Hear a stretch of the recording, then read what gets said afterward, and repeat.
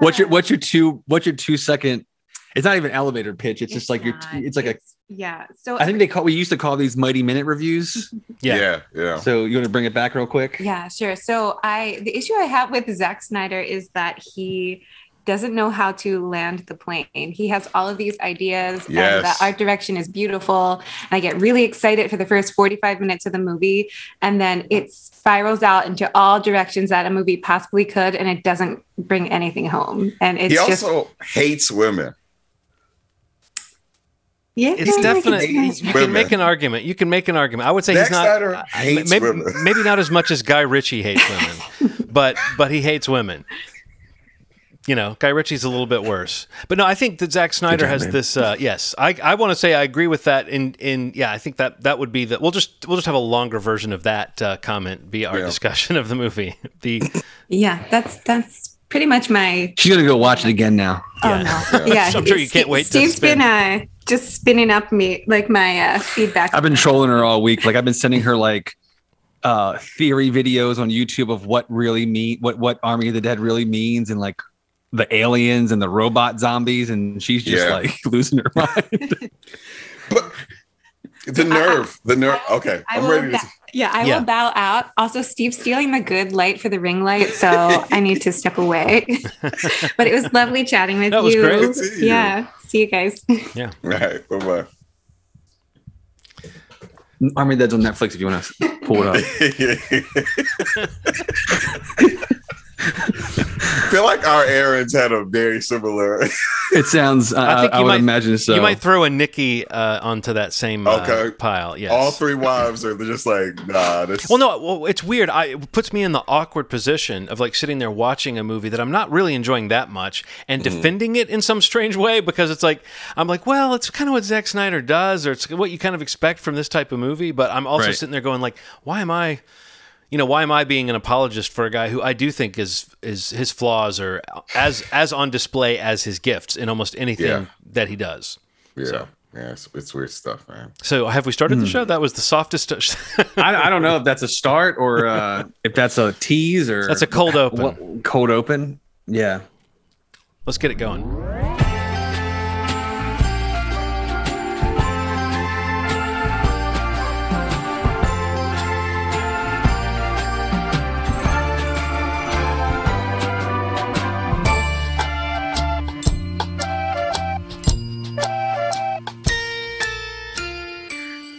All right, what's up? Welcome to another episode of the Movie Schmovie podcast. This is episode number 301. We are on to a new era of Movie Schmovie. Yeah. We've crossed the 300 mark. If you haven't checked out that episode, please go back to last week's episode and give it a listen, give it a watch on YouTube. However you're following us or keeping up with us. If you missed it, it's worth your time. It was a blast to do that episode, and again, thank you to everybody. The friends of the pod that called in and hung out with us for a little bit to celebrate 300 episodes and 10 years of this podcast. Here with everyone, as always, my name is Steve. I'm one of the co-hosts, and I'm here with Ron and John. And yeah, man, we're gonna kick this episode off. I'm sure we're gonna go over some news and some maybe some trailer talk, because some cool trailers have dropped since we last officially recorded. But as a little teaser for the episode, we're going to kind of be going through a couple of the major releases that have come out since we did episode 300. We kind of banked that episode. So there's a couple of movies that have been released since you've heard from us that are a little more timely. So I think we're going to go through some of them here. I know we're going to be talking a little bit about Army of the Dead on Netflix. I think we're going to be mentioning Wrath of Man, which is in theaters now, coming to VOD shortly. Is that the Zack Snyder cut of Army of the Dead? Army of the Dead, Wrath of Man. Okay. Yeah. I just didn't know if the animated sequel which, no joking aside, there is a prequel animated thing coming to Netflix anyway, we'll get into that in a moment. Yes. But I'm going to also, there's a couple other things that I saw. I want to mention, I saw A Woman in the Window.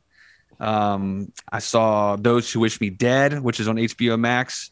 Have you guys seen anything else that you think we might mention later on to kind of hook people into staying on the episode to listen to the end? it seems like maybe next time we talk about this show would be the time to really take advantage of this. But I caught up on Mayor of Easttown finally, so I can I have a few thoughts about that. Yeah, but so we'll get to that too. What about you, Ronald? Anything that's like super, super exciting that Mayor of Easttown is probably it.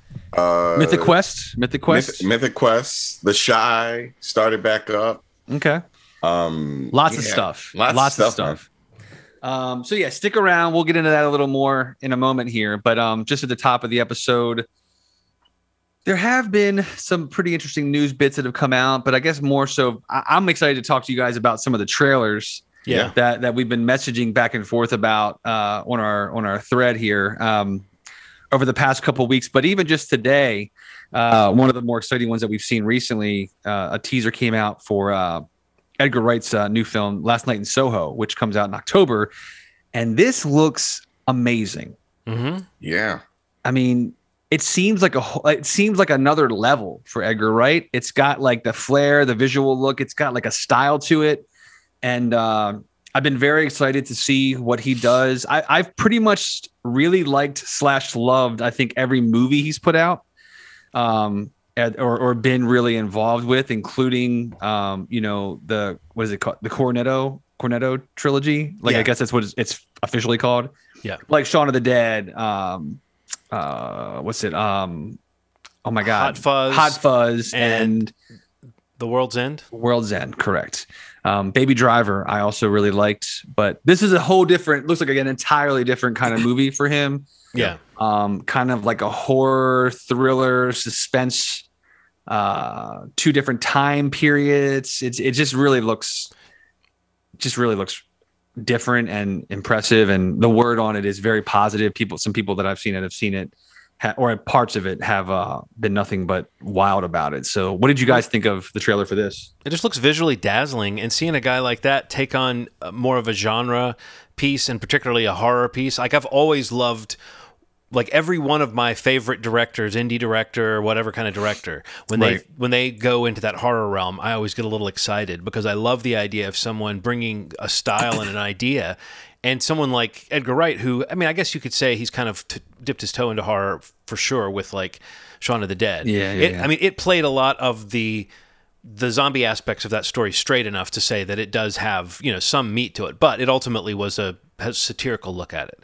This looks a little different. This looks kind of dreamlike and lush and just looks like it's almost like that kind of off-putting movie where you might be kind of unsettled, and then before the trailer's over, you get some imagery that is full-on horror imagery, and it's, as you said, really inventive, both in terms of, like, visually, just the way they're pulling it off, whether it's an optical effect or it's something added digitally. It just looks like that creativity that we know this guy has in terms of putting together sequences. It looks like it's being put to the end of creating these horror moments. So I'm really intrigued by what that means, and the cast looks really, there's something really elegant and kind of old school looking about the filmmaking, in addition to the fact that it's sort of set in a different era. But no, I kind of can't wait. I mean, I'd heard of it, thought, oh, Edgar Wright doing a horror thriller thing, that sounds kind of neat, and then the trailer just made me go, oh wow, this looks like you said, Steve, kind of a next level movie for him, maybe. Yeah. What about you, Ronald? I mean, this looks like one of those movies where story isn't sacrificed because of the visuals.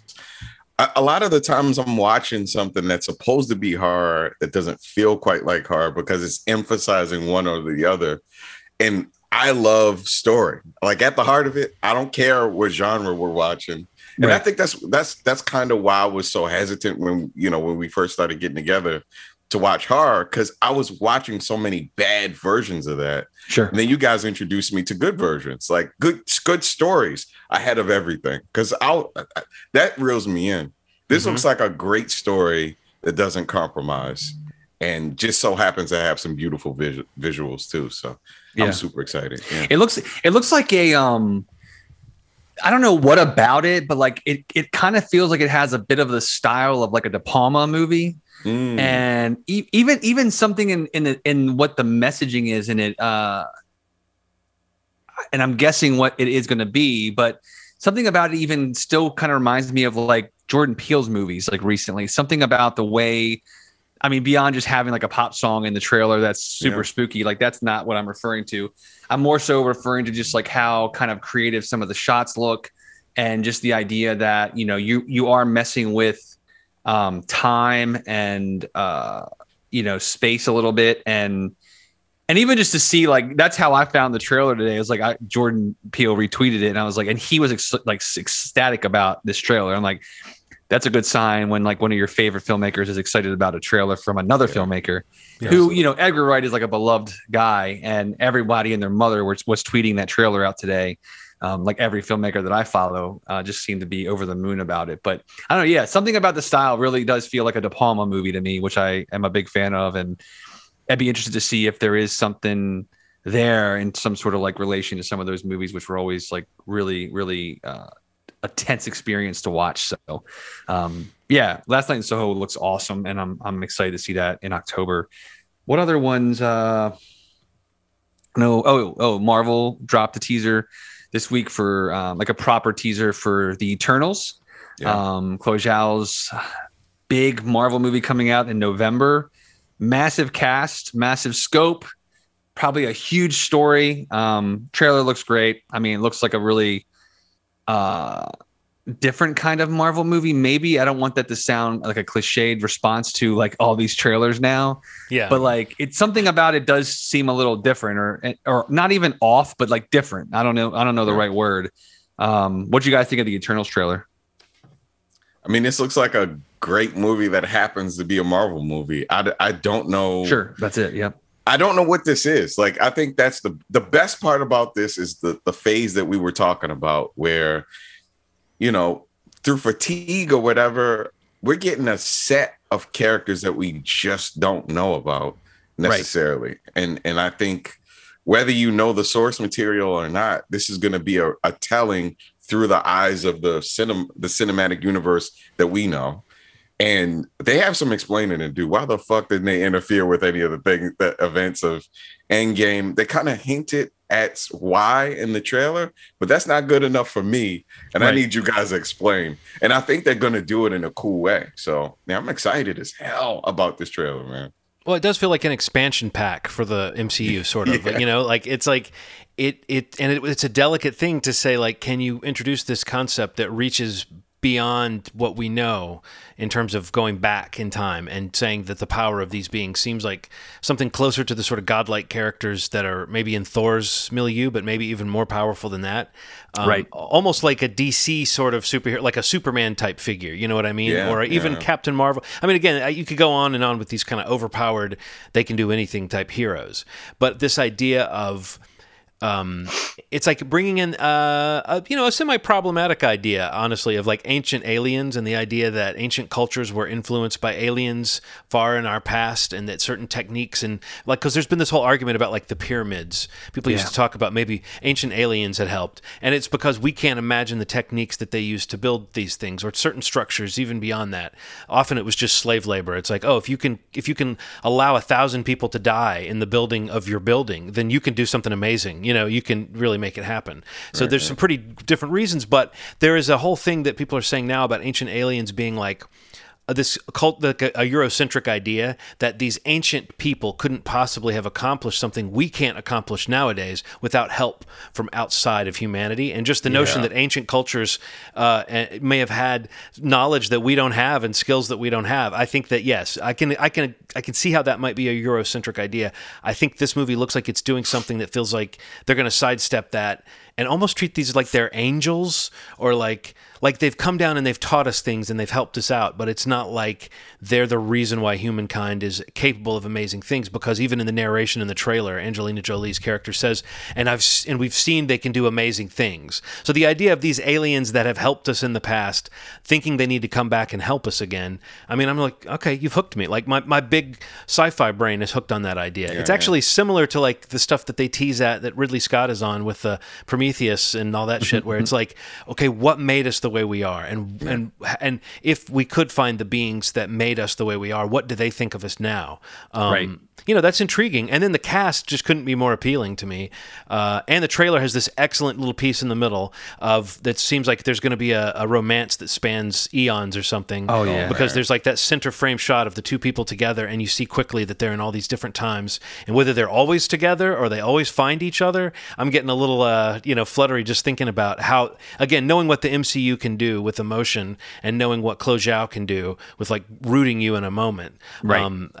This may be whatever, but it really seems like it has the potential to be, as you said, Ronald, like just a special movie that happens to be the next chapter in this soap opera that we like. So, yeah.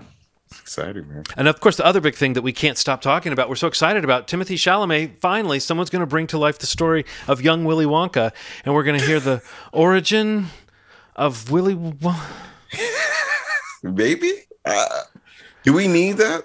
I don't. I personally am pretty open to anything being good. If I see a trailer and it's good, whatever. But I mean, this is where I sort of feel like I'm one of those people who wants to shake their fist at prequels and reboots and all that stuff. It's like, that just sounds like such a bankrupt idea to me. That sounds like a joke idea from like 30 Rock, or that would be a project that was happening on Entourage or something like that, would be Timothée Chalamet playing young Willy Wonka. That just... he's good. I don't doubt that they can do something interesting with it. But as I say that, there's a part of me that's like, what do you mean you don't doubt they could do something interesting with it? This movie doesn't need to be. This is like who cares? Does anyone on the street want more Willy Wonka right now? I don't know. Maybe I'm being a churl. Someone tell me I'm not being a churl. You are not being one. Yeah, you're not. I guess it's just like that kind of. It's just like they kind of mine anything and everything they own to have this IP, this content that we always talk about, and for better or worse, it's just I think that it is a hugely profitable property for them, and it's just absolutely, yeah. Wow. Just the IP itself. I think the Charlie and the Chocolate Factory movie, the Johnny Depp one was like a huge box office hit. I mean, obviously Willy Wonka has its own place, but it's just like it's a property that if you kind of test it against a benchmark, it's like, okay, there's a generational awareness of Willy Wonka, there's a generational awareness of Charlie and the Chocolate Factory, and okay, so a new awareness point would be, oh, well, what can we do different with it besides the sequel? And that idea is usually, they're like, well, let's do a prequel, because the people that have seen either of those movies, this is something they haven't seen, whether they want to see it or not. Like you're discussing, it's kind of like it's a property that is a profitable thing for them that really hasn't been exploited, I guess, to probably what they think it could be. But I mean, Warner Brothers is like, a multi-tiered company, and in light of what's happening with, them spinning out from AT&T and the whole Warner Media and Discovery thing that's about to happen, like Warner's is in the forefront of like, looking at their library and saying like, what can we put where? And it's like, this is something that, we could make some money off of, and also, Paul King is directing it. I don't know. It's going to be, I think it's going to be a musical. Like it's just, there's a lot of couple. I mean, there's a couple. Paul King is a huge plus. Column. Right. And I'm saying like, you look at it and I mean, that's a win. So you have him on it. You have a property that's profitable. You have Timothée Chalamet, who's arguably one of the biggest, or at least most interesting actors of his generation, and has been in and worked with and in around the most influential filmmakers, creators that are out there right now. And he's been in a lot of really great movies, and he's pretty great. I'm a fan. Yeah, no. I mean, I was allowing for that. I'm just saying that on paper, hearing that is like, really, young Willy Wonka. That's where we're pretending. But you're right. If it's that profitable, then I guess I'm wrong. Maybe people are clamoring for like the story of Willy Wonka. I just never hear anybody ever talk about him. So to me, this sounded like a bad joke. But yeah, Paul King they could say he's directing anything. He's directing Donald Trump's biography, and I would be like, okay, maybe he's going to make something really charming out of that, so he's kind of earned my respect, and I don't doubt that Wonka, when you think about Paddington, you think about the tones of things, it's not like it's the craziest thing to think he could figure that out. So all right. I mean, it's like, it's just I don't know, it's just like this merry-go-round of like, what do we have that we can just, mine versus what do we have to go out and find these original things that they're going to test this money against? It's like, well, they're going to probably test the money against the things that have made money before, like in Charlie, I think made like $500 million, which is a good return. It probably could have been higher or should have been higher, but I don't know, man. If you just look at the landscape, I mean, like, look, a company like Warner, they have theatrical, they have HBO Max, they have all these platforms they're trying to feed content to. It's like, I'm not surprised at all that, like, you're going to probably start seeing more of this kind of stuff where it's like weird takes or weird splits in the road of like a story of existing property that they have. They can like go out and make it, for whatever budget. But I don't know. Yeah, this is something that's been long gestating. So I feel like, that the fact that it's coming together is not a complete surprise. And I mean, I'm interested in seeing it. Like you said, I love Paul King. And, I think people are really excited to see what he can do outside of the Paddington franchise. But what else? Is anything else? News? I mentioned briefly the whole Warner Media, Discovery, AT&T stuff. Yeah, which is pretty huge. It'll be years probably before that goes through, or at least a year if it goes through, and it probably will. But if you think about that library, that is going to be quite the competition for Netflix and like Disney Plus. Like, that's a true juggernaut. I mean, it already is. But when you bring in Discovery to it, which, has all the reality and sports and stuff like that, it's just like a real package to compete with. So I'd be curious to, what that looks like when that goes through. Mm-hmm. Yep. I'm a Discovery Plus subscriber through Verizon. Right. They just gave me a year for free. That's awesome. And it's solid, man. I've heard really positive things about their service. I don't personally have it, but I have a couple of friends at work that have it, and like really like the platform itself is like apparently really nice. Yeah. The other thing to mention is, and I guess we can get into the movies and shows we're going to talk about, that apparently it's almost a done deal that Amazon is going to buy MGM. Yeah. What? Yeah. $9 billion. Oh my God. This stuff just always sounds crazy to me. These numbers are crazy, and these deals get bigger and bigger, and it's just going to be like, What? Yeah. You didn't hear this, Ronald? No, I must have. I'm heading out of town, so I've been like not right as close to. That is insanity to me. So it's not official, but it's very close. It seems. Do you think they're gonna have theatrical runs of movies, or you think they're just gonna? I don't know, and it's really kind of like a weird thing that'll shake out. Like, it's kind of like a gray area, even what will be included, because I don't even know if like the Bond franchise will be included in it. Because that's the first thing I thought of. Yeah, it might be a part of their release strategy. Like, they may have access to the distribution, but I saw some article that kind of was breaking down like the way that some of these deals are structured. Yeah. With MGM, like for something like Bond. Who like, what is it? The Broccoli's like have like a huge, like, the people that kind of oversee that franchise have very intricate contracts like set up for that IP, which is kind of like why they're always kind of like going back and forth on what to do with that movie, because like they want a specific thing for it. Even when it's being made, it's a kind of like a reported thing that comes out all the time. So yeah, them and like, like the Rocky franchise, like I mean, the MGM library is legendary. So I mean, it'd be huge for Amazon to have that. And I just, the valuations seems to be higher than most people have said it. But, Amazon's making $21 billion in profit this year. So I mean, what's $9 billion to acquire an entire an entire film studio history, library, all Jesus the above. Christ. And all that stuff's going to go to the idea that even a quarter of that goes to Amazon Prime makes it a contender. Like I think that one of the things that makes Amazon Prime kind of weird is that it feels like you're going to Hollywood Video, and it's like everything, every 70s movie, every 80s movie that you were like, that looks crazy. Right. And then to have that sort of looseness of and randomness of content, and then MGM stuff really feels like a cool move, man. Like I'm excited. You know, it feels like it's going to benefit us. But at Amazon Prime, though, it's going to go up to like $120 for that shit. Watch. Whatever it is now, like, what's it, like 99 a year or something? Yeah, or? I think it might be closer to 120 now. Yeah, it's already at 100. I was going to say. Oh, it's going to be 100. It's going to be 150. You're not wrong. It's going to go up a little bit. You're not wrong.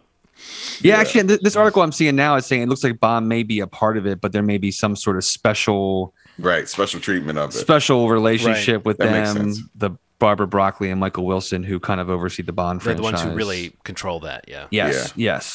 But that it would be owned by them, and I mean, it's mentioning James Bond, Rocky, Pink Panther, RoboCop, like.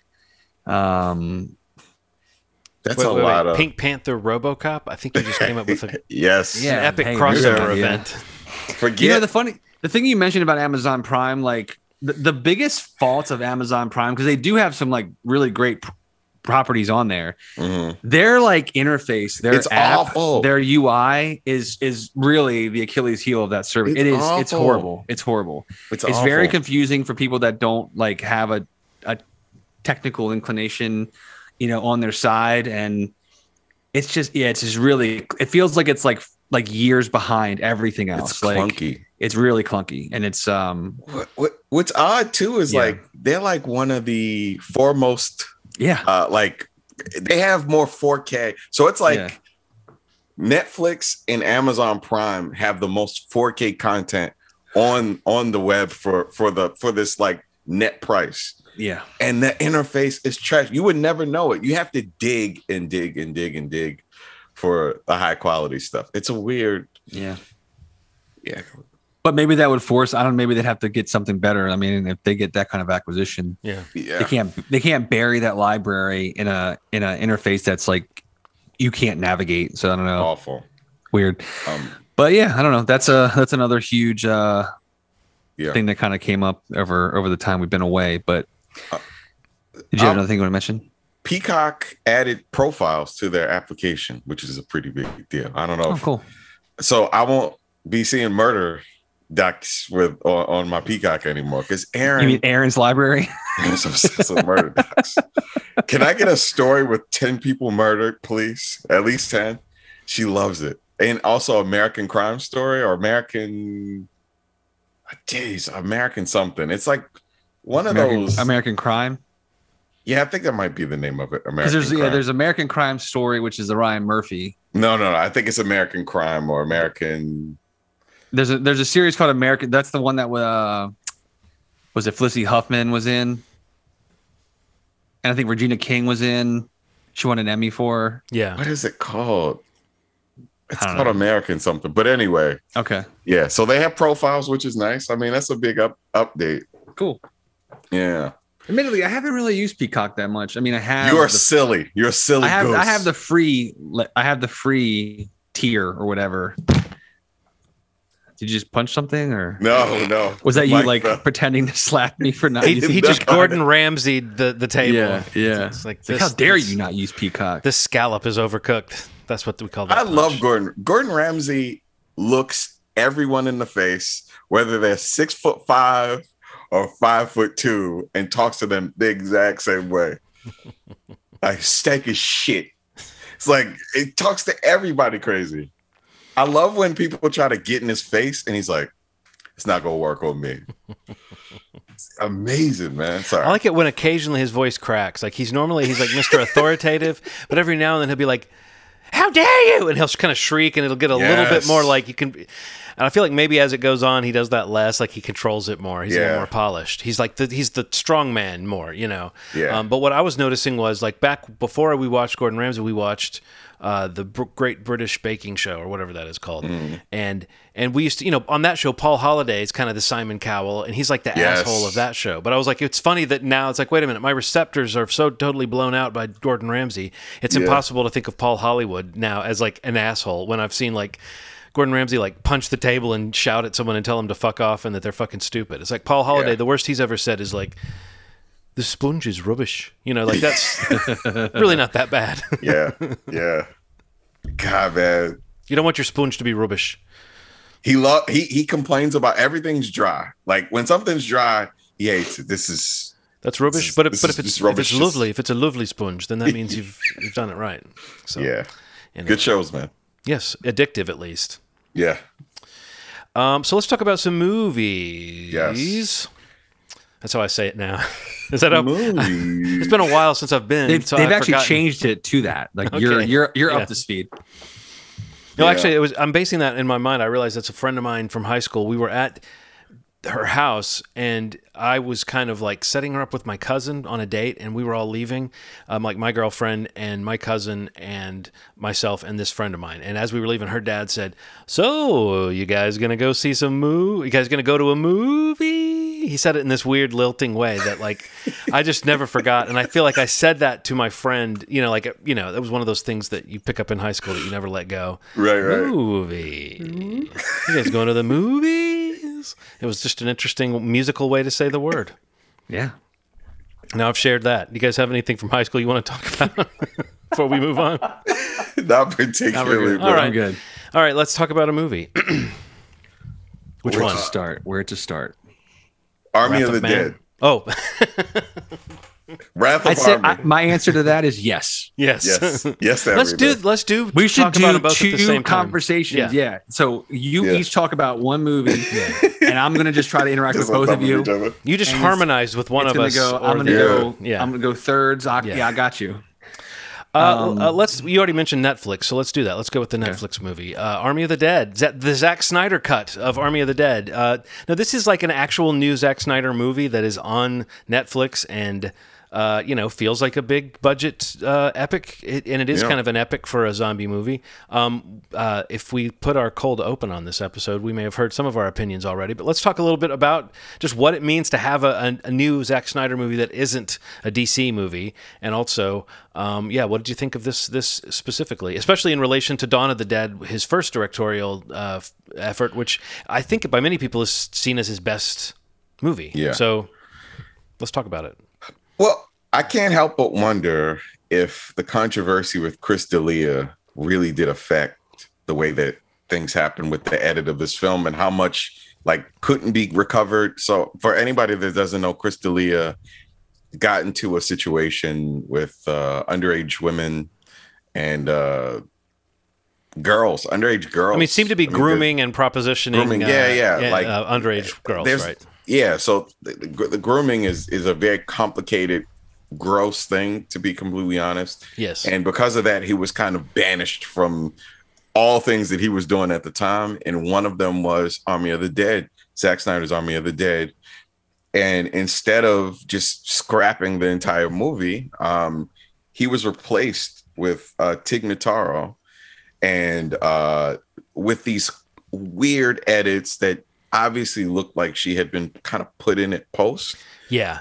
She was very flat in certain scenes and just kind of zoomed in. And it's very obvious that they tried to salvage something from this film for anybody that's wondering. Because, it wasn't very public that he had gotten replaced. So you may be coming into this film like, man, this is the most ridiculous editing. And sure, it is Zack Snyder-esque editing, but on top of that, having to deal with the idea of re-editing the movie, reshooting things without a whole person being in it that was supposed to be in it. So Tig Notaro, the comedian who replaced Chris D'Elia, didn't interact with the other cast really at all. She was brought in and filmed mostly against a green screen. And I saw somewhere where Dave Bautista said, who is the star of the film, said that he would love to one day meet Tig Notaro, But I also think that,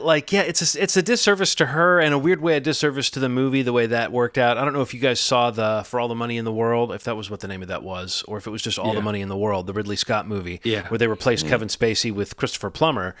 I mean, you're so happy to see Christopher Plummer in this role, but you're also noticing the ways in which the movie was stitched together. And there were some scenes where it was incredibly awkward. And then there were other scenes that were basically just, you shot an actor on a set and you edited it in. It works reasonably well. I felt like going into this, I knew about that. I knew that Tig Notaro was inserted after the fact. Right. I thought it was worse than I expect. Like that part of it was worse than I expected. I was like, oh, I thought they were going to pull off more magic with how they integrated things. But whenever she was interacting with people, it was rare that she really looked like she was part of the scene. So much so that I really noticed it in a couple of shots. I was like, oh, wow, they did a good job. And there was one scene that was like in the shadows where they did a pretty good job of compositing her in. But most of that didn't work. And then the other scenes were so clearly shot with a cutaway to her at an important moment. I mean, I don't know. It's one of those things where once you notice it really stood out.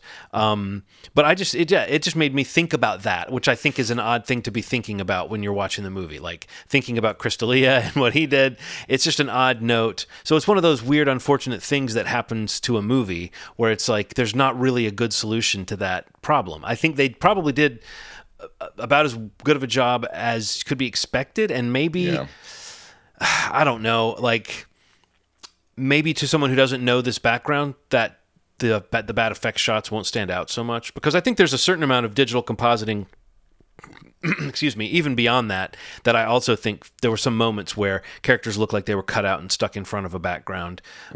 So it's an ambitious movie visually with what it's trying to show you. I don't know how much it cost. There were times where it felt like, huge budget, huge scope filmmaking. And then there were other times where it felt like, as often Zack Snyder's movies have these moments where it's like, this is an ambitious shot that looks unfinished. Yeah. So. Yeah, it's like, do you, like, you kind of just alluded to this, but like, do you think if we didn't know about it, you would notice it? Yes. I think I would have noticed something was weird. I would have been like, that looks weird. Really? I would have been like, there's this scene. So it was one of those things that I remember when Crystalia, they were kind of going down the list of things that he got taken out of. I remember that. Yeah. I did not remember Army of the Dead. So like I was watching, I was like, okay, I remember Tig Notaro said she was going to be in it and didn't really explain why on certain outlets. And then I'm seeing her in a scene with a gun and she looks flat, like a piece of paper. Like, and I was like, this is weird. And then the shots that they kept showing where it was just, her isolated, like John was saying, and it just felt like they were zooming in on just her body and the background is completely blurry. And that kept happening. It's kind of like, I think that is like that's in the movie in general. Yeah, though. Like these soft blur, like rack focuses, like that's all over the movie. I only asked that because, like, I mean, I was pretty aware of it. I felt like they actually promoted it. I feel like it was out there a lot personally that like she was replacing him and, and the way in which they were doing it. So like, I don't know. I didn't really feel like it bothered me that much. Like the people that I watched it with had no idea. Like, see, that's what I would wonder. Yeah. Yeah. Like that's I'm curious, like asking, cause like, they had no clue. And I kind of told them after the fact, like, hey, check this out. This is kind of wild. But, it is interesting, like, thinking about how they pull this off. And I think like, I think all things considered, I don't know. It's hard to imagine like a better solution, like I think no matter what you do, when you commit to this kind of thing, it's like, there's going to be seams and there's going to be some awareness or some really kind of very visible tells of things like you're mentioning, like a lot of like, she's in a lot of shots only with her, very few shots with the group. And if it's with the group, it's with a couple people, not the whole group. She's in like very few of the wide shots. And it's just like, there's logic behind why. But I still think like the way they accomplish that kind of stuff is just mind blowing to me, or at least try to accomplish it is like, it is kind of like magic, like the way that they kind of rotoscope around people in the foreground and things like that. I was watching like a video about it on YouTube and it was like not specifically about Army of the Dead, but about this idea. It was mentioning For All the Money in the World. It's just like wild to think about, the need for that in this day and age, and to be able to not only need to do it, but to be able to pull it off to some degree of success. And I think most people that probably don't know about this would never realize it. I mean, not in my opinion, because I think, they kind of approached it from a way that kind of hides it in a lot of ways. But in the movie in general, like I kind of feel like, depending if you use that cold open, it's been a point of conversation in my household. Because in general, like, is this a good movie? No, it's not a good movie. But I did find it to be pretty entertaining and to be pretty watchable, actually. It's way too long, as are most of his movies. It is bloated. There's a lot of stuff going on. There are scenes that play out way too long. There are character beats, emotional beats that are not necessarily bad scenes. They're just in a weird place. They're just in a weird place, and do they need to even be there? You know, it's like some of that stuff is just kind of where you are we all thinking about the same moment? There's a moment, there's an emotional moment late in the movie that feels unearned. It follows another very similar emotional moment, and it's right before a character gets killed. Yeah. And so it's like they wanted to get in one more emotional moment with this character before killing off this character. Right. And I was thinking like this would have worked so much better had they just barreled through that, because there's a moment of like they're trying to escape and then his character stops to have a conversation that feels like, why are we talking about this now? You know, and and there's been no setup for that. Like literally a minute ago, this character was joking around and being like, it just didn't make sense. And I was like, what again, like I said about the Tig Notaro thing, it was a disservice to the character and to the movie. It was like the rhythm of it, it would have felt better. The death even would have had more impact, I think, if it had not followed this emotional scene. So I think you guys know the moment I'm talking about. But anyway, you know, I think you nailed it. It's not even that the scenes are like poorly put together. I think Dave Bautista in particular is like, he's like an understated actor trying to do something kind of soulful, whether it's the smartest way to approach a movie like this or not. I like his quiet, and I like that he brings that to a role. And I even heard somewhere where he said that after his scene in Blade Runner and seeing how people responded to that, it really opened his eyes to like taking himself a little more seriously, pushing himself to more sincere emotional places as an actor. And you feel that in this. And I think that he does what he can to redeem. And yes, somehow the 100-minute version of this movie seems like it would have been a hell of a lot more fun. Yeah, totally agree. And I don't know that we need 40 minutes to get the team together for a heist in a heist movie where we know they're going to go on the I don't know. There's just lots of little elements. But I think we always have that. When a movie's 2 hours and a half long, there's almost always that sense that like, unless it's just a movie with this packed with plot and incident where you just have to have that time, it almost always feels like, and I'm not Mr. Short Attention Span, but it almost always feels like it's a little bloated to be at that length, especially for this kind of genre movie. Sometimes wonder, like, if he's given a little too much rope to do this kind of stuff. Like, so, you know, we've kind of seen in the last couple releases of like Tarantino movies, things that are hitting that 2.5 hour, 3 hour mark, that to me, even with the sort of attention to detail that Tarantino has, sometimes feels like too much. Yeah. This is overkill for a person who does not have a grasp of threading things together the way that Tarantino can thread things together. So if he struggles with a 3 hour movie or a 2.5 hour movie, who are you, Zack Snyder, to do this? That's all I'm saying. Yeah. But then there's also this argument. I've heard this joke that somebody said that if you showed Orson Welles like Army of the Dead, he'd be like, this is a fucking amazing movie. Because you have to think like we're spoiled on some level of the level of like intricacy in story and special effects and stuff like that, that sometimes when something's a little like wild and wacky like this movie is, that we get a little like, oh, but we put our nose up to it. But this is it's the first 40 minutes are hard to watch, man. That's what I'll say. Like, I want to watch trash that I could think is a good movie. Like, I don't mind a trashy movie that gets a little gross and weird, and I don't think he likes women. I don't know why women have no place in this movie. They're kind of thrown to the side and treated like accessories to the story.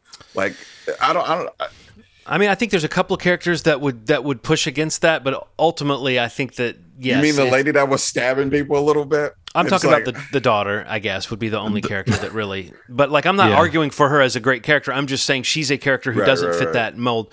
But also, like, I actually want to just add that I do think like the first, like the opening and through the credits of this movie are super fun. It's awesome. Yeah. And I think it's after that it gets to the bloated like instantly the tone switches to this more melodramatic tone where it's like the music is playing it for serious. I don't know. There's some, you know, when you got Dave Bautista with like the little horn rimmed glasses, like working as a fry cook, I feel like that should have felt more fun and campy, and instead it felt like it was being played 100% straight. And I just don't. I think there were some difficult moments where actors had to figure out a difficult tone in this thing. Like some of the exposition, some of those opening scenes feel kind of flat.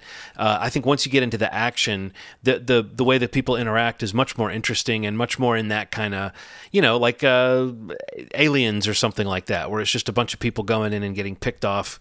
You even have a kind of Paul Reiser character who's like there to screw everybody over with the secret mission. So I don't know. I think that all of that would have felt so much more fun if we had gotten there quicker, I think. So it is weird to imagine like, if this movie was 30 minutes shorter, would 25 of that not come from the beginning? Do you know what I mean? Like so much of it would come from the beginning.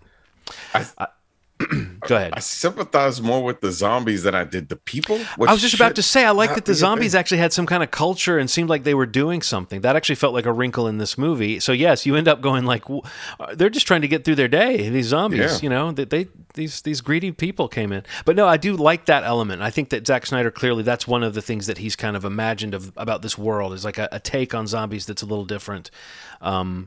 And I've heard, of course, they want to make a franchise out of it or whatever. So we'll see what happens with his intentions. But that was an element that to me felt like the thing that to me is missing from Walking Dead, which is that like the zombies are just kind of anonymous, that you have to have human villains to be interesting. But these were like zombie villains that were, almost like something from an Evil Dead movie or something. They had like character to the zombies, or a couple of them anyway.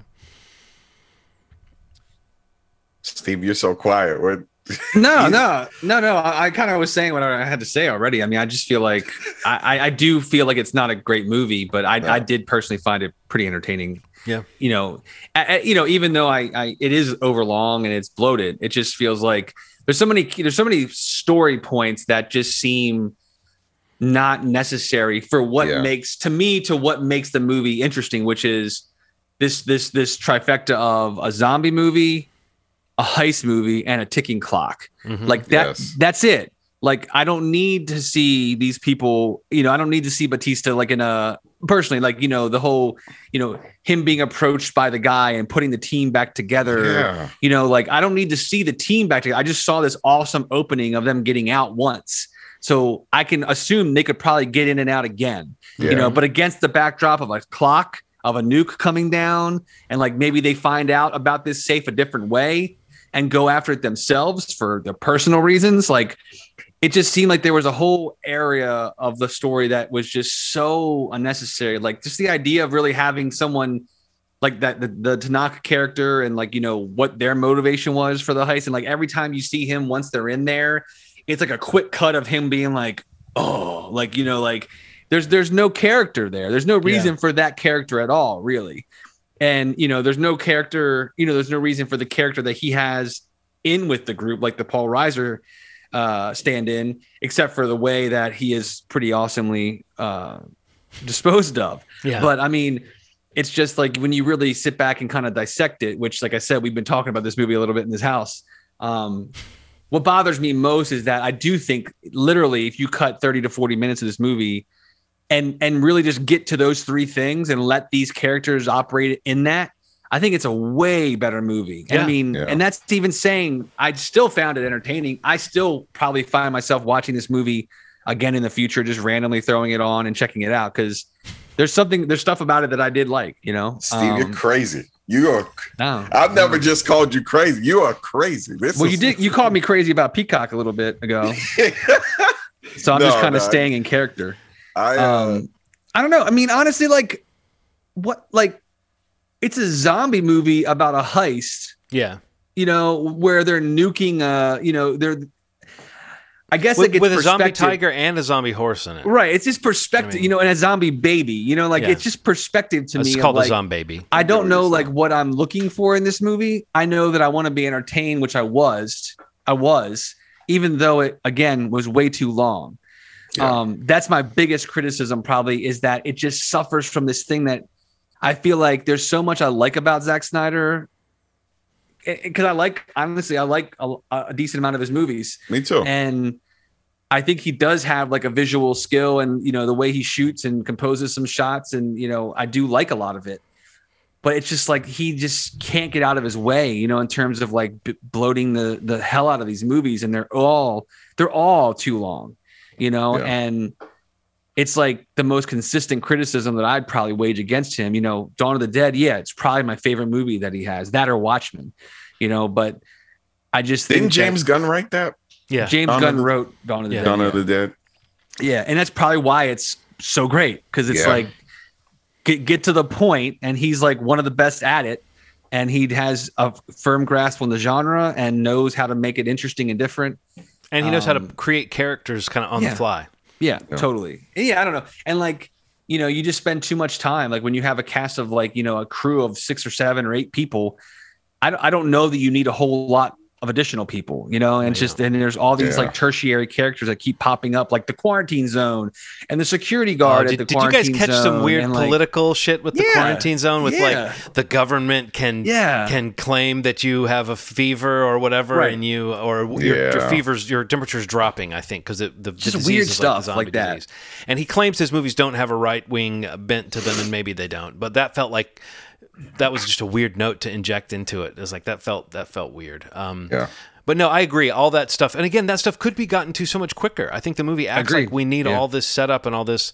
You know, like Dieter is a good example of a character who, like, Dieter is fun when he shows up. He's kind of the untrained, the least schooled fighter of the bunch. You get him immediately. We don't really need the scene of seeing him look at the blueprints and decide to take the job. You could just have him showing up. And I think the movie makes the mistake of thinking that, like, we'll wonder, or it's him milking what he wants to do, like a getting the team together montage. That sounds like a fun montage, but somehow it just felt like the fun was missing from it, and it felt like it was padding out that runtime. Maybe it was knowing this movie was 2.5 hours long from the get-go that I was like noticing those moments that felt stretched out. But even like Dave Bautista waking up from a nightmare, and I don't know, I was not buying into the drama of that as much as I think the movie needed me to. Is that guy getting a spinoff show? Army of Thieves. That's the. I think is that the prequel? Is that the? He's getting his own. No, he's getting his own show. A show, okay. He's getting his own show called Army of Thieves. Scott Ward is the character Scott Ward. The Dieter. Oh, Dieter is. Dieter's he's getting a spin-off show called Army of Thieves. I mean, okay. It's a spin-off of. They had like a promo. They had like a promo poster and everything for it already. I'm like, how the hell? But it's a prequel though. Yeah, it's got to be. Yeah. I guess because of But then there's a prequel cartoon. Yeah, that's I called you were talking Las about Vegas. The Sorry, no, I meant just a prequel movie. So there are a lot of spin-offs happening with this thing. I mean, more power to them. You know, I don't doubt that they could make something fun out of this. I am a little bit curious about the cyborgs and the alien connections and all that stuff. So we'll see what comes of all that. But shall we move on to the Wrath of Man? Or just Wrath of Man, not the Wrath of Man. The new Guy Ritchie joint, which is in theaters fully, it's 100% a Guy Ritchie thing. Although this feels like they were trying to go for something a little more like mature or something. This movie felt a little bit like, I mean, it felt like an attempt at that. I don't know that it quite succeeded. I felt like there was some kind of, there was some really cool technical aspects to this movie. I think it kind of. Yeah, I don't know how I felt about though. This was another one that felt a little bit drawn out by the time it got to the end for me. But I do think that just the filmmaking, there were some really cool sequences and shots and enough to keep me interested visually. What did you guys think of Wrath of Man? I liked it. I didn't think it was perfect. This felt like his trying to do what Spike Lee did with Inside Man. Okay. Where like, tonally very different from the catalog that the director had, trying to go for something a little more broad. It felt a little more broad than any of his other ones. But you mean more broad than Aladdin? Yeah, a little more. Or King Arthur? Okay. It felt less broad to me. It felt like it was more tamped down. I feel like his movies are usually more funny and full of these colorful characters, whereas this one felt like it was an attempt to be serious and do something stripped down. I don't think. Well, by that I mean like I couldn't give any of my friends his films necessarily and have them fall for it the way that they would for something a little more like just a regular heist. Some of his films feel so specific, so like very like this is this neighborhood in this area with this one guy with this weird accent that's trying to be a drug dealer in this neighborhood. I mean, and sure, that stuff for me is his bread and butter. Is like the dirty white gangster movies is what I like to call them. I love the sort of slice of life thing that he does with his films that this seems to avoid wholeheartedly. It just kind of dodges it like a bullet, where I'm not invested in the characters quite as much because I'm not taken into the little intricacies of what makes people work. And I'm kind of dealing with this man that's trying to figure out who killed his son, which works on some level, but the story, putting it all together, felt muddy. Like I was like, what is happening with this person? I thought this movie did too much of that 3 months later, 5 weeks before, 5 weeks later, 5 months. It did too much. Like I didn't find that the way that it told us the same event from 3 different perspectives. I didn't find that narratively, that by the time we got around to like the third time through seeing this story unfold, it felt like, boy, this is just dragging me through this event again. And I've kind of already figured it out. I already sort of know where we're going with it.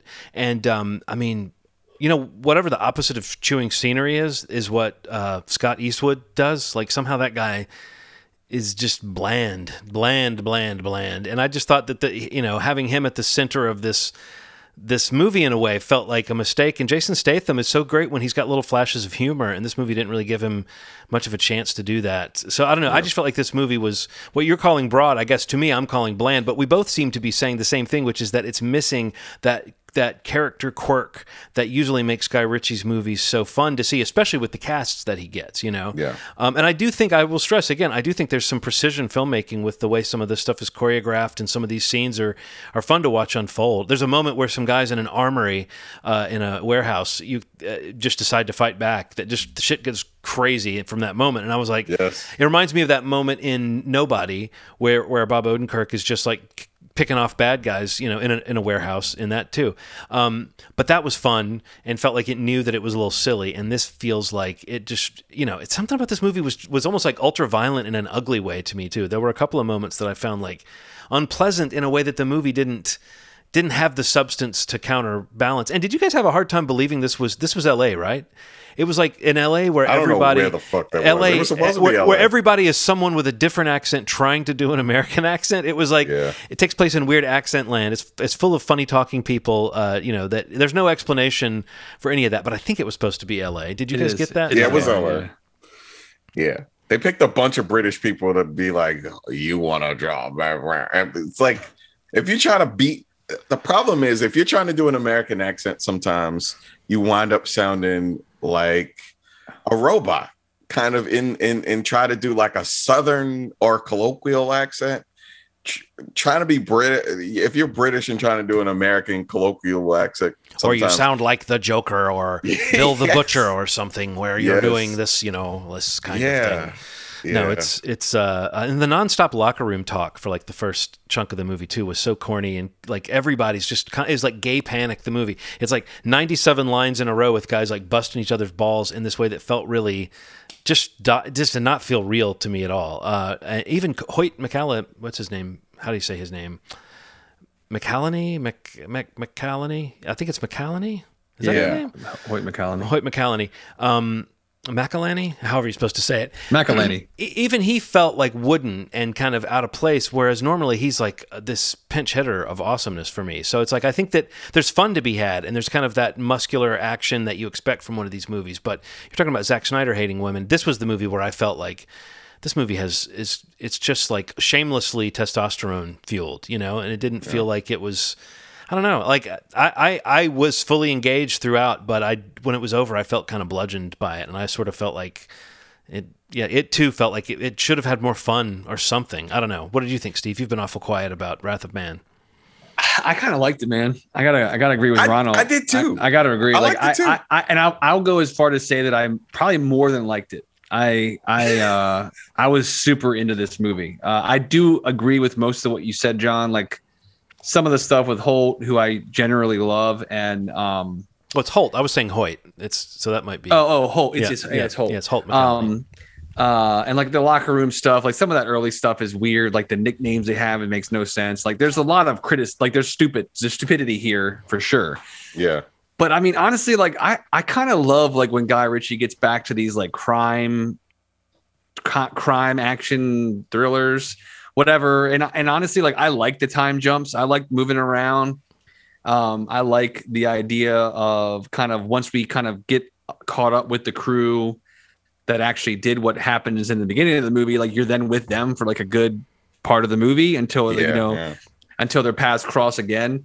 So I don't know. I was pleasantly surprised by it because I kind of had heard mixed positive on this movie. I do agree about Scott Eastwood. Like, stop trying to make him happen. I don't get it. Like, aren't you glad they didn't cast him as young Han Solo? No, oh my God, get out of here. Yeah. Like, I kind of do love Josh Hartnett, though. I kind of wish maybe he was in that role. God. He was really... He's so good. I love him. I kind of was hoping, well, whatever. I'm not going to try to spoil, but I was, like there's certain characters, obviously it's going to be surprising when certain people go and how they go in a movie like this. But I thought he was more, I like when an actor plays fear and like incompetence, but without playing it as like a total bumbling fool. And I thought he did a good job of being almost like a regular guy in this. Yeah. It was so heightened and he was so regular that I loved it. I liked when everything heightened. He was like, no, I'm not doing this. I'm not built for this. This is a part of my life. And Jason Statham, I loved seeing them in scenes together because I thought that the difference in it almost made me feel like he may have been a part of the twist that I thought. Right. Yes. And I think it's you're meant to think that. Right. There's a few characters that you're unsure of as the movie progresses, and he's one of those characters that fits into that box of like, okay, he could be the inside man, so to speak, for this crime ring. My beef is that this felt like an old script that got made now. It's a remake of a movie from like a French movie called 2004. Yeah, Cash Truck. See? It felt like you know what I thought, Ronald? You know what I thought when I was watching it? I was like, this feels like it's based on a graphic novel. That's what I was thinking. Like with the way even the shots were positioned, but just the way the story unfolded, I was like, this feels like it's playing with like, it was kind of like you were just talking about Tarantino. It was kind of structured like a Tarantino film in the way that, and as much as I did not particularly care for the feeling I had when I realized the movie was stretching itself out by doing the same event as many times as it did, Steve, I liked the one thing you mentioned, which was following one group and seeing how they fit into that story and then following another group. And that feels kind of Tarantino-ish in a way, to be like, you thought these characters were sort of the bad guys or the faceless characters in this other scene, and then you see a little more character from them. And there's essentially like 3 crews that we learn about in this. Yeah. Right. And it does take a little puzzling over almost as the movie progresses to get a sense of like, wait, when did that scene happen and how did it happen in relation to the other thing? And I found a little bit of that confusing. If you enjoyed that, maybe you weren't confused as it was rolling along, but I found there were moments where I was thinking like, I'm stopping to put this together. And I just personally think if you do too much 2 weeks later, 3 hours before, like if you're doing, I feel like that's a sign of a script that could be straightened out a little bit, but not so much that the problem is that they showed the same event 3 different ways. Just that I thought that by the time they got to the 3rd time through, it felt like, oh, now I see how this movie is 2 hours long or however long it is. But, but I think there's some neat character turns in this. And I do think there's a couple of moments just where in the midst of, the action and the violence, characters sort of show what they're made of. And I think Guy Ritchie is good at shooting that kind of stuff with style. As I've said already a couple of times, there's a few shots that are really bold and interesting, the way that they take in a scene. And he does frame things, like almost that opening scene, the first time we see that the event happen, it's framed in the most oblique way. And then as we go through it, we do learn more and more about it. So as I'm talking about it, I am realizing that part of it is something that, from the filmmaking standpoint, I do think that it unfolds, and it's clearly very, very deliberate. About it. Yeah. Guy Ritchie is a person that got into a fist fight before, because there's something about multiple times. Yeah, there's something about the dynamic between men that he knows about. It has nothing to do with big people and small people. It has to do with like, if I confront you, Steve, what are you going to do? It doesn't matter how big you are. If I corner you with no guns, and I'm like, I'm gonna beat your ass. What are you gonna do as a person? It doesn't mean you're gonna fight me necessarily. It's about what you do when you're faced with confrontation, and it's sometimes it's like a verbal exchange that maybe a lot's going on. Sometimes it's physical. Sometimes it's gunfights. Yeah. I do love that, man. Like he captures that sort of like hyper masculine sort of thing, or perceived hyper masculinity, or a cartoonish version of it almost, you know. Yeah. And sometimes I think he's kind of saying in these situations, you kind of have to be a cartoon version of yourself if you're going to survive in these situations. You have to become bigger than life to get out of it, or you get kind of eaten alive, which he loves. A zombie tiger. Or am I confusing these? He loves it. That's a crossover there. Yeah. We do have a character in both of these movies. And was it Raul Castilla? Yeah. Yes. I noticed that. And he got his ass handed to him in both of these things. I won't say which movie. I will say he lasted longer in one of those movies. I picked him as the guy to go first in one of those films, and I was shocked when we were in the final moments, and it was like, oh wait, he lingered. So make of that what you will. There was one character that was so eager to get involved in the situation. I'm like, you're dead. He's like, I love a mission. You're dead. If you love a mission, you're dead. So anyway, I thought it was okay, man. I'm probably going to watch this movie again. I love a Guy Ritchie heist. I could see watching this one again for the... it's got the shark-like efficiency of the lead character, the kind of, again, the precision of the filmmaking. I could almost put it on without the volume and just look at a couple sequences and pay attention to a couple moments and just to appreciate that part of it. But because I do find that, I don't know, there's just an energy sometimes. Some directors are good at kind of keeping a movie going. And I think that Guy Ritchie, he puts together sequences that are at least worth a second look, if not many more than that. But I think this is. Go ahead. No, I was just going to say, I think his movies are. I need to fill in some gaps in his movies. There's some of his that I haven't seen. I realize some of the more recent ones, like The Gentleman, I never saw, and I know that some people enjoyed that one. So yeah, check it out.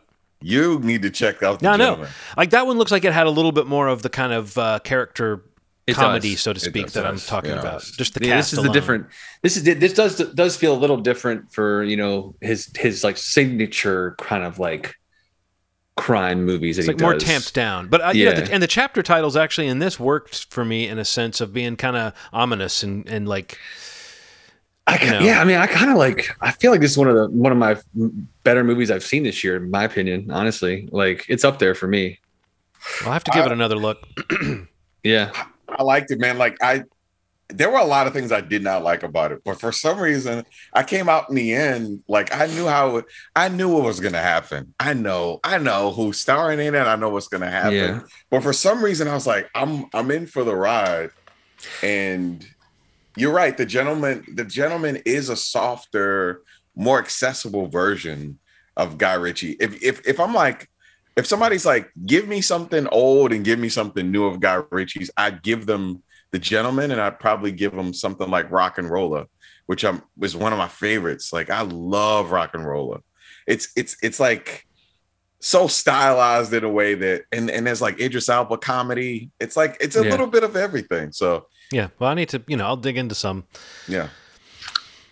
So, anything else we've watched? I know we said Mare of Easttown was something we've all seen. Yeah, I feel like we should kind of like go through some of these quickly, like just kind of rattle off a couple things that we want to throw out there. I mean, Mare of Easttown, I've been banging that drum. I know. I'm glad you guys have caught up to it. 4 episodes in. Okay, the finale is this coming weekend. Oh, okay. So hopefully, maybe we can all kind of. Maybe once the show's over, like John said, we can talk a little bit more about it maybe next week. Do a longer segment. But in general, like personally, it's like one of the best things on TV for me. I mean, on TV, for me. I just think, Kate Winslet is like one of my favorite actresses. So to see her in a role like this in a series on HBO Max or HBO is a treat, I think, like to be able to see her do what she does on a weekly basis for 7 weeks. Evan Peters is probably Evan the Peters MVP of the show. So good in this. So good. Like man. watching him play a guy who's more straight laced, it's like it makes his kind of tics that still kind of emerge. Yeah. It just creates this genuine sense of like a very good natured but slightly socially awkward person. And it's just, you instantly love this guy. He's just, I don't know, it's so interesting. And it's a nice contrast to Kate Winslet, who's not doing like a caricature of like a hardened person, but a person who's really been through some trauma and has her walls up. And it's like, she's a great actress. So watching those two personalities bounce off of each other, even Guy Pearce is has been a good scene partner for her. And he can sometimes be kind of bland to me, but I feel like he's been pretty strong in this. And Gene Smart, and Juliet Nicholson, man, it's that HBO, it's everything that we know about the HBO brand of quality. It's that kind of storytelling. I do have, once it's over, I have a few thoughts brewing about the structure of these mysteries and how they actually play out over the course of like 7 or 8 hours, and whether that's the best way to tell these stories. But I'll have to see how this one wraps up before I throw it in the pile with like The Outsider and whatever the Nicole Kidman thing was, where I'm kind of thinking about these murder mysteries that get you going early on and then have to maintain that tension over so many hours, how they do it and how they stack up. But I just like the backdrop of this show. I just think that like they've taken care with the characters to develop people that feel real throughout, and it does make you think about the tapestry of humanity that's affected by this kind of story. Even if it's like a heightened reality, it does feel grounded in a way that just feels well observed, and it makes that acting that we're talking about really shine. Yeah, it's a great show. Yeah, Small Town, it emphasizes relationships in a way that I just, I'm honestly emotionally exhausted from like kid killing shows. That part of it's really rough. Yeah, but the heart of this movie, this feels like a movie. The heart of this show is the relationships, and that is something that I don't really see a lot. Like this small town bullshit. I mean, it's a lot of cool stuff going on between Mayor and they say Mayor's name like more than I've heard a human say another human's name. Mayor. But it's a great show, so I recommend it. Yeah. What else? I was going to mention that the two movies I saw, The Woman in the Window, which finally came out on Netflix, is horrible.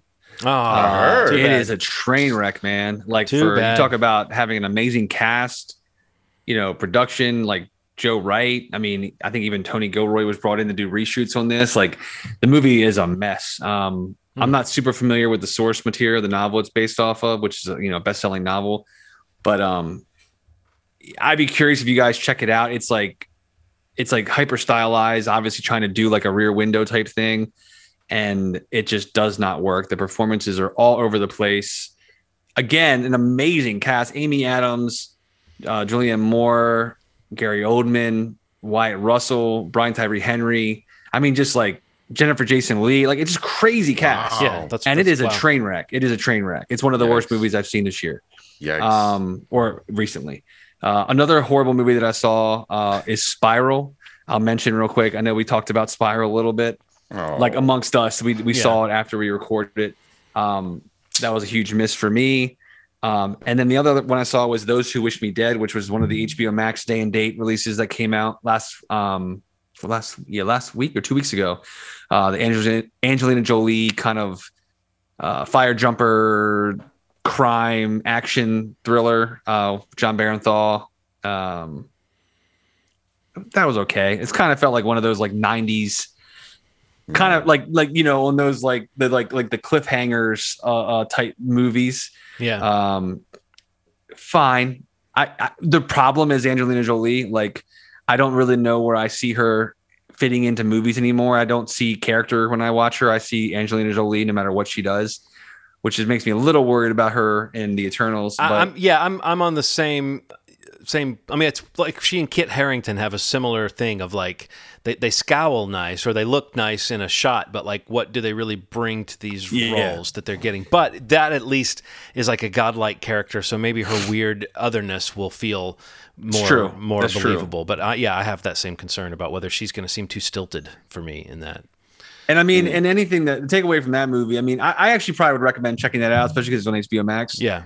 It's just that John Barenthal is like a star. Like I want to see him I want to see his like ticket just take off. Like I love him in everything he's in, as small as the role might be, but he's definitely the best part about this movie. And he's got a couple big titles coming out this year, so I'm excited to see what he has coming up next. But those were the movies that I kind of watched over the last week or so. Which again, Woman in the Window is on Netflix. Those Who Wish Me Dead is on HBO Max and in theaters, and Spiral is in theaters. What about you, Ronald? Anything that you want to mention? Yeah, there's a couple I guess kind of popped in my head.